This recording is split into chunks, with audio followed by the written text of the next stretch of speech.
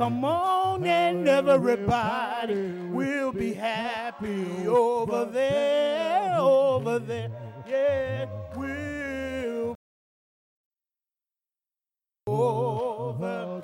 Yes, and we will shout, sing his praises through the never-ending ages. Everybody will be happy over there.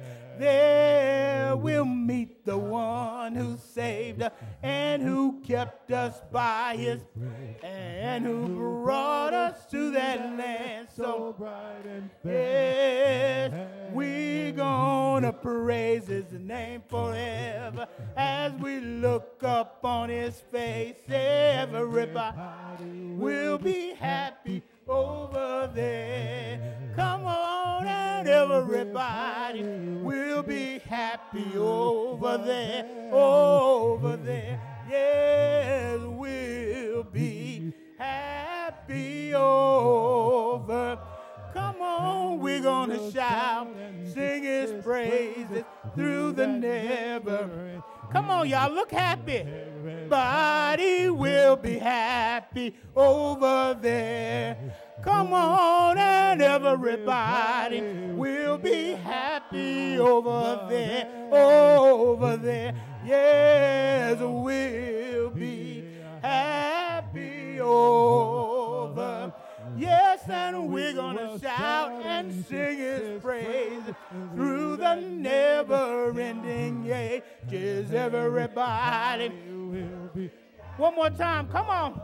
Yes, and you know that everybody will be happy over there, over there. Yes, we'll be happy over. Yes, and we're gonna shout and sing his praises through the never-ending ages. Everybody will be happy over there. Remain standing and repeat after me. New self-discipline. The discipline to do the things I don't want to do when they need to be done, even when it is painful to do them, knowing that discipline for the moment is often painful, but afterwards the Holy Spirit produces in me love, power, and self-control. You may be seated in the presence of our God.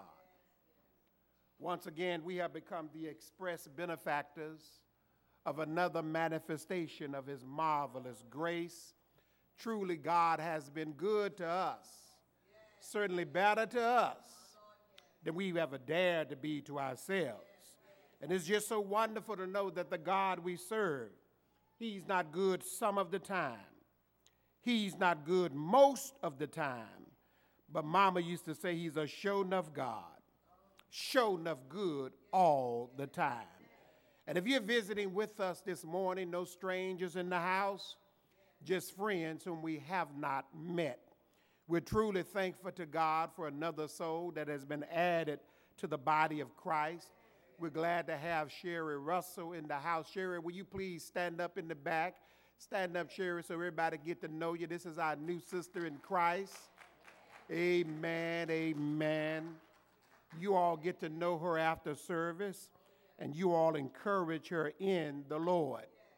I'm always encouraged when I see our young people working in the worship service. It's always good to see Brother Freelon Xavier up presiding over the Lord's table. Proverbs 22 and verse 6, the Bible says, train up a child in the way he should go, and when he is old, he won't depart from it. And really, when you look at that scripture in Proverbs 22 and verse 6, it's really a scripture that deals with horticulture, or it deals with botany.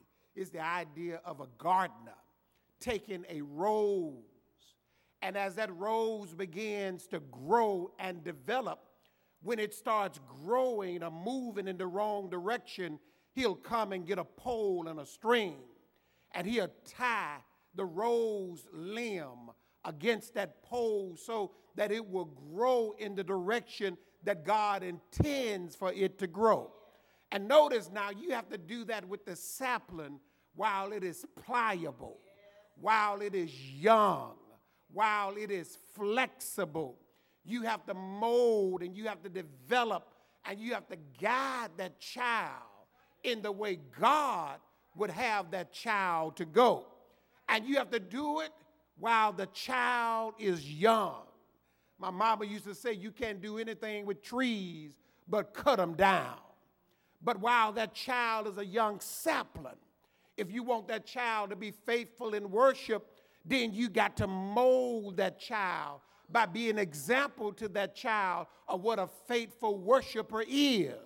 If you want that child to be committed to the Lord, then you got to mold that child in the direction God would have that child to go by being a faithful and committed member yourself. You cannot teach a child or lead a child to go in the direction that you are not going. Somebody said children are great observers, but they are poor interpreters. They look at what we do, and many times when they interpret what we do, they interpret it the wrong way. I'm not trying to brag on my children, and I know you all can say the same thing about your children, but Janae and Amber, they follow Debbie and I example. My daughter, Janae, she loves getting up early in the morning to come to worship. Sometimes she beats me getting up. I never have to go to her room and say, Janae, get up. It's time to go to worship. Sometimes she comes and say, Daddy, you ready? Because she has been developed. She has been taught. It has been placed in her spirit, in her heart, to have a desire to worship God.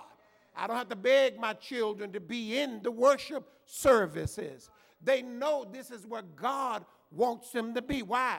Because even before they were born, I would pray over my wife's womb, and I would talk to my children while they were still in her womb, and I would pray for them that they would develop and grow and be what God would have them to be.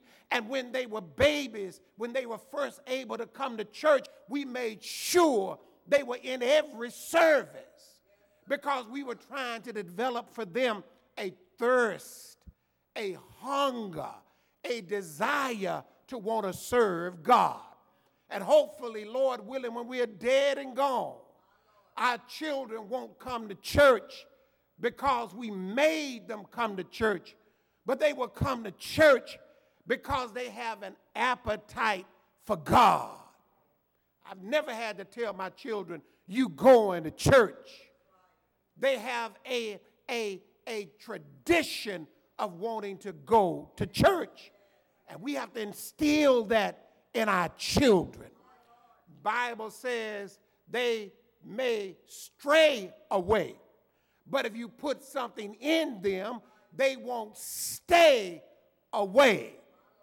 Because the world is pulling at our children. The story is told about a young man who got lost in the woods. And this young man didn't know how to make it back to civilization. He didn't know which direction to go. He was lost. And then as he began to walk through the woods, he saw a sewage. And in the midst of that sewage, he saw a lily. And he said, I must be close to civilization because there's sewage here. And so civilization can't be too far away.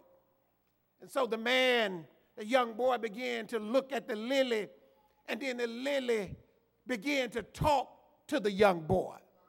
And the young boy started talking to the lily and said, Lily, as beautiful as you are, you got a lot of nerves to be growing in this cesspool of sin. And the lily cleared his throat and said to the boy, he said, little boy, as you can see, my head is above this mess. My roots go down beneath this mess. Therefore, I'm not a part of the mess. We need to train our children. We need to develop our children in the way that God would have them to go. And then they will get their heads above the mess. They'll get their roots down beneath the mess. And then hopefully they won't be a part of the mess. We've got to ask ourselves a question. Are we parenting our children, or are our children parenting us? Are we guiding our children, or are our children guiding us? The Bible says foolishness abounds in the heart of a child, but the rod of correction will drive it far from them. We are living in a time where we are babying our children instead of developing our children. We are trying to coddle our children instead of developing our children. We need to teach our children to have a desire to want to serve God. We need to make them put down the phones in the worship unless they're using their phone to pull up the scripture. They need to put down their iPads and their tablets unless they're using them for the glory of God in the worship. Don't let technology become a distraction, but you need to use it as a tool of edification in the worship. And I'm going to tell you something. If we don't teach our children to discipline themselves to worship God now, they will not be disciplined enough to worship God in the future. I encourage our ushers and our security team to make sure that our children are in worship. If mom and dad are here, I don't care if it's the second service and they've been here at 8, make sure they have their behinds. I said behinds. That's the opposite of be front. They need to be in the worship. And I guarantee you Monday morning come, if they got a job, they'll be at the job and they'll be there on time. And that job is not going to help you get to glory. But we have to discipline ourselves to be in worship. And I'll tell you something else. If you want your sons to be involved in worship, then they need to see daddy involved in worship. Because children are going to observe your mannerisms, and they will bring it back to you and say, Daddy, I've never seen you read scripture. I've never seen you pray publicly. I've never seen you preside over the Lord's table. How you going to tell me to do it when you won't do it? Be what you want your children to be. Set the example, because your child, your son, your daughter is walking in your steps. I never bring home the problems or concerns I have to the church, with the church. I never bring that home to my children. I never bring home my frustrations to my wife. If my wife finds out anything that's negative at this church, y'all tell her. I don't, because as a man, I'm the head of my home. I don't have to say that to my wife. But the Bible says, wives, submit yourselves unto your husbands as unto the Lord. For the husband is the head of the wife, even as Christ is also the head of the church, and he is the Savior of the body. Therefore, as the church is subject unto Christ, So let the wives, watch this, be subject unto their husbands in everything. I'm not a dictator in my home. I don't try to boss my wife. And y'all know, Debbie, you couldn't boss if you wanted to. But I try to be a servant leader. And I try to lead my family in the direction God would have it to go. And my wife follows my example. My children follow my example. When my daughter Amber is out of town, I don't have to tell her to find a Church of Christ and go to it. She goes because she's following her daddy's example. And I don't think they do it because I'm the preacher. I know I'm not the best preacher in the world. I know every sermon I preach is not going to rock the world. I understand that. But I believe that the word of God will not come back void. I don't care if a fool gets up and quote the word of God. If it's God's word and if it's God's truth, it will do exactly what God intends for it to do. Because the grass wither and the flower thereof fadeth away, but the word of our God endureth forever. And brothers, y'all need to understand something. Fathers and husbands, God has put a great responsibility on us. You remember when Adam and Eve sinned in the garden? God didn't come looking for Eve, even though she is the one who initially sinned. She's the one who initially transgressed and broke God's law. But when God had a reckoning, he came to Adam. The Bible says he was walking in the garden in the cool of the day, and he said unto Adam, Adam, where are you? Adam said, I was naked, and I hid myself. God said, who told you you were naked? But my point is, he was the husband. And when they sinned, God came to him. Brothers, your home is where God has called you to be the pastor. Your home is your church, and you need to pastor your church. You need to be the priest in your church. You need to be the preacher in your church. You need to lead your home like the preacher and the elders are leading the church. And if your home is not in order, God is not going to come to that wife in the judgment. He's going to come to you and say, why is it that you didn't lead your children into the right? Well, my children told me they didn't want to go, but did not make you the head. Why is it that your wife didn't go? Well, I'm not trying to force my wife. Did not make you the head. We got to understand something. The home goes in the direction that we lead it. And then Ephesians 5:25 goes on to say, husbands, love your wives, even as Christ also loved the church and gave himself for it. Why? That he might present it unto himself a glorious church, not having spot or wrinkle or any such thing, but that it might be holy and without blemish.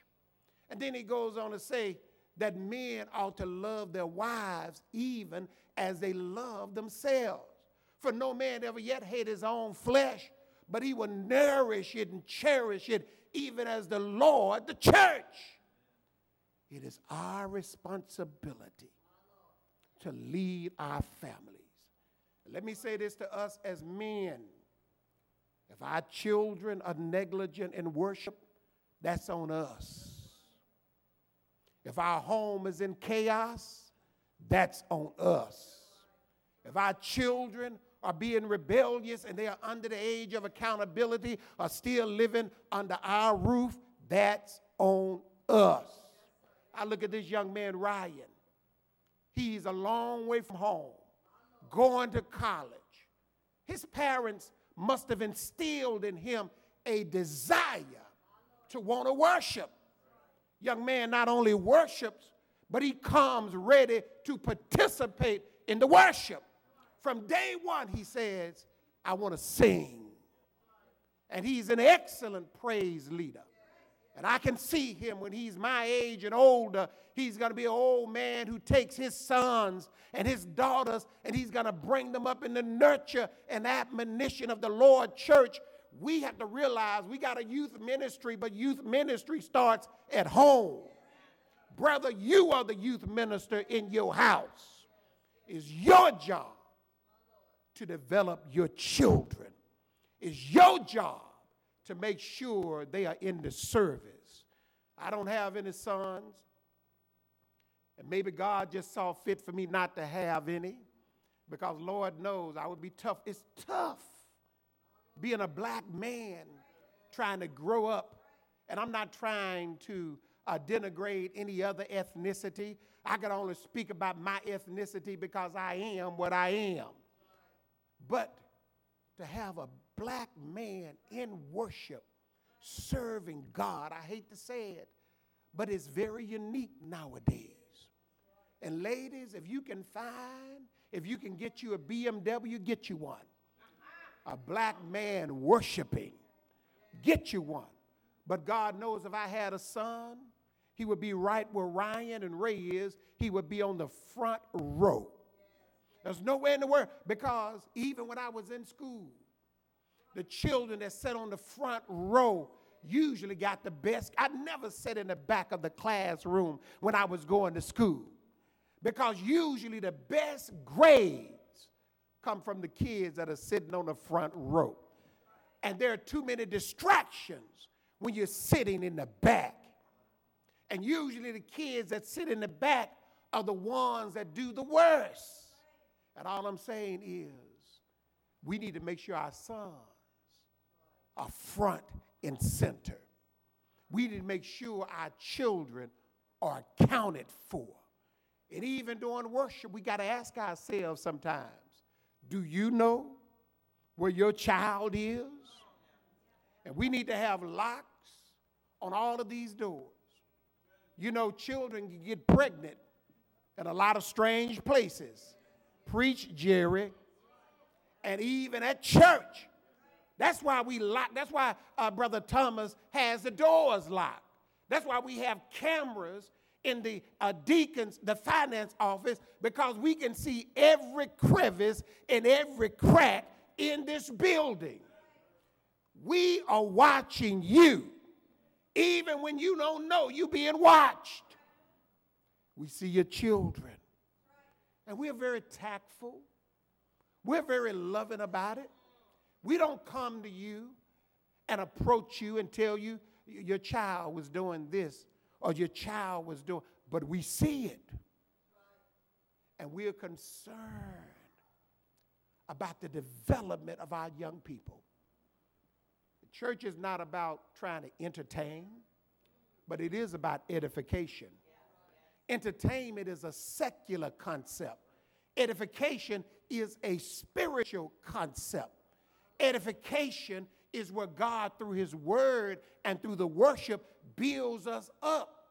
Because God wants us to have edification so we can give him glorification. But entertainment is humanistic in its understanding. Because entertainment is egocentric. It is about us. Edification is about God. And when you hear Elder Riley get up and sing those songs, when they make you feel good, that's the Spirit of God building up your spirit so that you can give God glory. And we got to understand something. Worship is not what you do when you come to the building. When you come to the building, worship is a continuation of what you've been doing Monday through Saturday.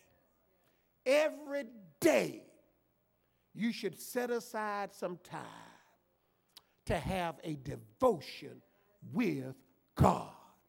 You should set aside private time, and you should set aside family time.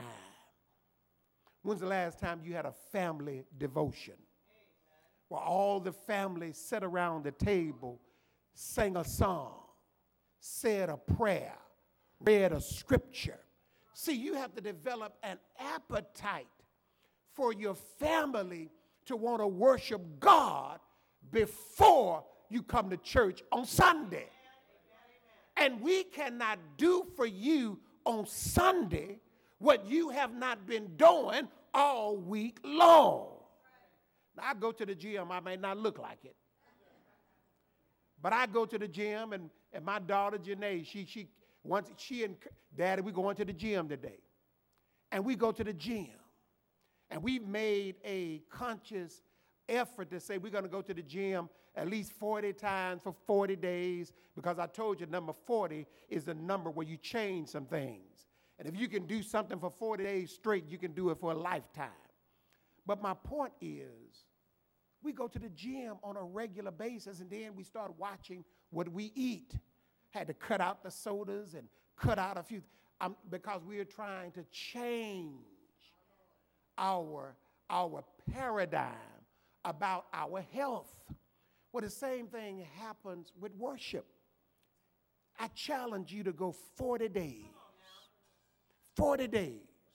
where you have daily devotions privately, and then have a daily family devotion where you cut off all your electronic devices, you cut off the television, and you take 5 to 15 minutes as a family where you pray together, sing a song together, read a scripture together, and then everybody in the family makes a comment about the scripture.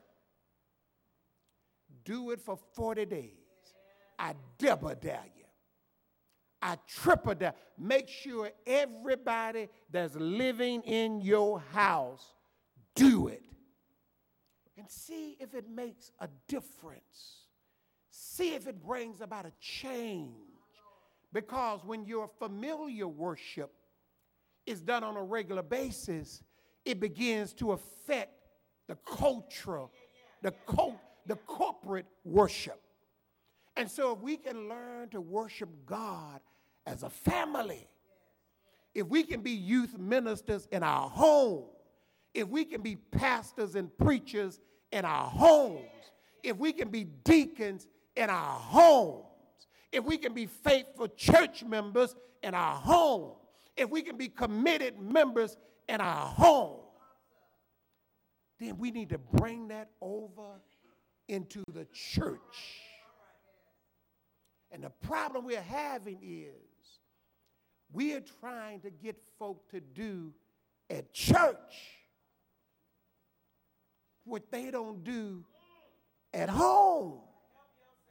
And we cannot, and when I get up and preach, when others get up and preach, when others teach, all that the church does is reinforce what is already in you. Nothing in equals nothing out. And we can't put in you what you don't have in you. You've got to be willing to come to the service instead of saying what you gonna give us. You ought to be saying, what can we bring? Amen. President Kennedy said a long time ago, don't ask what your country can do for you. What you need to ask is, what can you do for your country? And if you will, I like to borrow that and say, quit asking what the church can do for you. And you need to come to church and say, what can I do for the church? Quit asking, what can Christ do for you? Start asking, what am I doing for Christ? And when you get in the habit of doing that, Deuteronomy 6, the Shema, the Bible says, train your children in the way, train them when they get up, train them when they walking, put the scriptures before them on a regular basis. what you should do, you should take the monthly core value and you should put it on a placard in your home and let it become the theme for your monthly devotions. You should take the lessons and let the lessons become the theme for your monthly devotions. And you should quote the core value in your family devotions. You should get every member to quote it with you, to read it with you.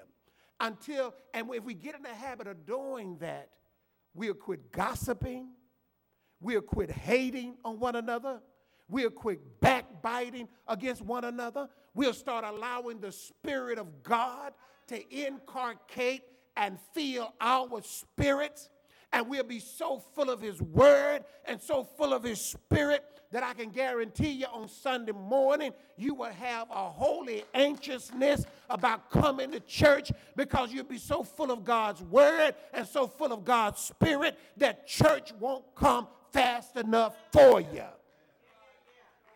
But it only comes because when I'm training up my child, I'm also training up myself. Because when I challenge my child to grow up, it challenges me to grow up. If I challenge my child to follow Jesus, I'm challenging myself to follow Jesus. If I'm challenging my child to be more involved, it challenges me to be more involved. If I'm challenging my child to be more faithful, it challenges me to be more faithful. I know that's not the sermon for this morning, but God placed that on my heart because it concerns me. The things that we allow the enemy to cause us to minor in, and we miss what God is doing. And we'll look around from a secular, a worldly perspective, and we'll think God's not doing anything. Did God wake you up this morning? Were you in your right mind? Did God send you on your way? Do you have a roof over your head? Did you have food on your table? Did you have a car that at least had a half a tank of gas in it? Did you get here safely? Do you have clothes on your back, food on your table? Don't you tell me my God is not able. And we miss the blessings of God because the enemy wants us to focus on the negative instead of focusing on the positive. So I challenge us. 40 days family devotion. 40 days personal devotion. And I guarantee you, and you don't just have to limit it to invite some friends to your family. See, when you start having devotions, and we talk about evangelism, we talk about saving souls. Just like it takes a whole village to raise a child, it takes a whole church to save a soul. We put too much emphasis on what the preacher does as if I can get up behind this holy rostrum and preach a lesson and make somebody come to Jesus. First of all, I've never saved any soul. It's the gospel that has the power to save souls. But when a person first walks in that door, how you treat them plays a part in a decision to be a part of this church. Where you sit, do you sit next to visitors? Do you have a smile on your face? Do you share your songbook and your Bible with them? Or do you get upset because they're sitting in your spot? Your attitude determines their altitude. And then when I get up here and preach, you should be saying, here's where he's coming from. Here's the scripture he's talking about. You should be helping me preach by sharing the word with them during the service, not texting your buddies on your technical device, not whispering and talking during the worship, not chewing gum and checking your Instagram account or your Twitter account or your Facebook account or checking you should be trying to help me lead somebody to Jesus. Because it takes a whole church to save one soul. Sherry was baptized, not because of Jerry's preaching. It was probably minor. But she was coming to Wednesday morning Bible class on a regular basis. And the first time I saw her, the comments she was making, I was like, what church are you a member of? I knew she wasn't Church of Christ. But I knew she was searching because she had a thirst and a love for God. And then I started talking with Sister Rankins. I said, Sister Rankin, you got, she said, I got it. Because Sherry had a heart that was open. And the Wednesday morning Bible class hugged her, embraced her, let her know that we enjoyed her being. Nobody made her feel like she was out of place. That whole class played a part in bringing her to Jesus.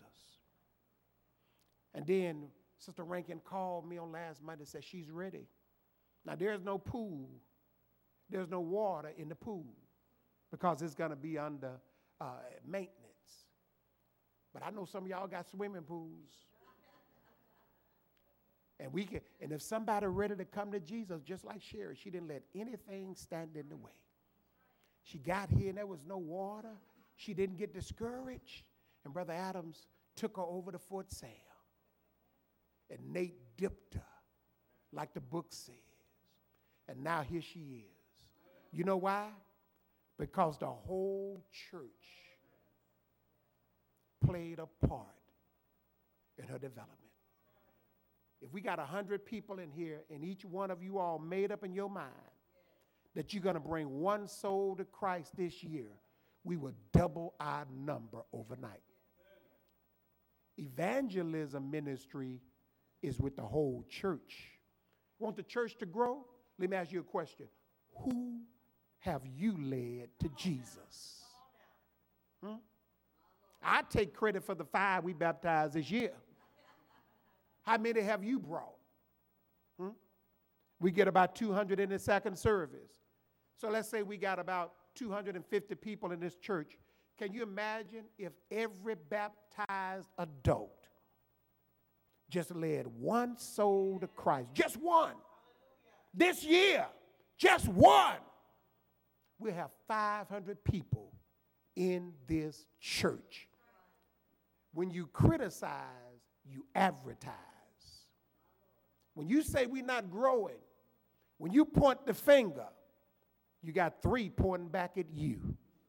So the question is, who have you led to Jesus?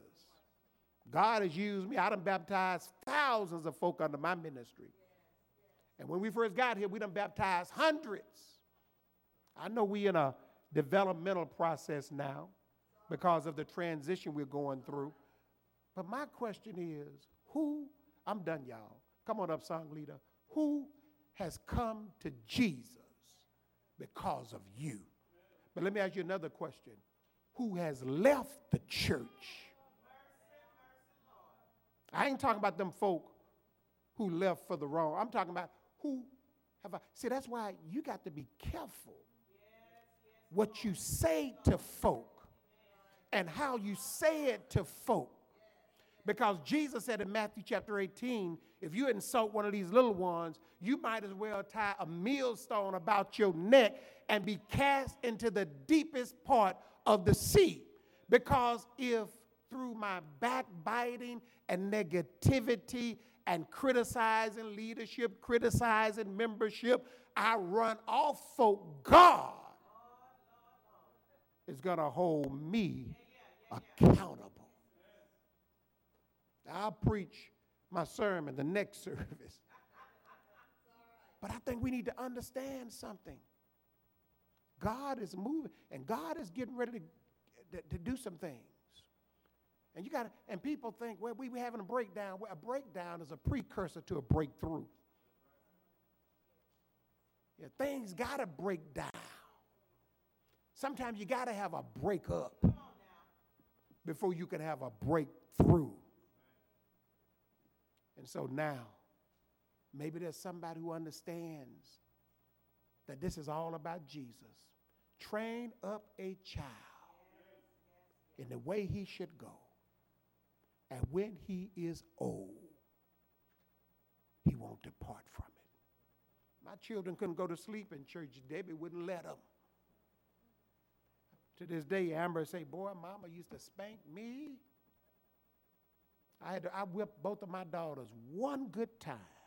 And they remember, only time I ever whipped them, never had to touch them again. Because they said, I don't ever want that man. And to this day, my daughter Amber remembers the day I beat the devil out of her.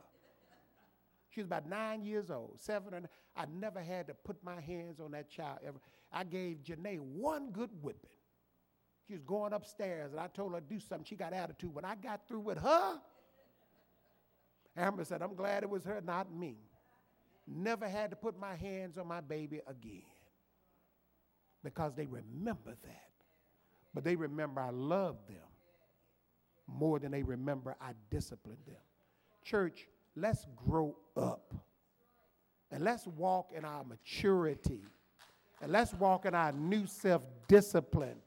And let's not devour one another and destroy one another and consume one another. Galatians 5, verse 15. Let's build one another up. And let's take this world for Jesus. And if you need the Lord right now, you know, if you don't know him, baptism is available. If we have to, we'll go to Brother Haygood's swimming pool. He got a nice one. If you need to be baptized. And if you need prayer, we want you to come. God is getting ready to do something here. We're getting ready to meet with a finance company. We're praying that can handle this for us. We're going to get our fellowship hall done. We're going to get a whole lot of things done around here. And we're going to move. We're going to move. Y'all quit letting the enemy call you up and tell you to leave Dale Crest and go somewhere else. You need to be committed and dedicated to Dale Crest. We need to know that you are a Christian. We need to know that you are committed to the vision, to the mission, and the purpose of this church. And if you are, this is where you should give us your time, your talent, and your treasures. And so be committed. And if you need prayer, as Brother Riley leads us in a song of encouragement, come as together we stand and as we sing. Why don't you ask the Savior to comfort, strengthen, and keep you? My Jesus is with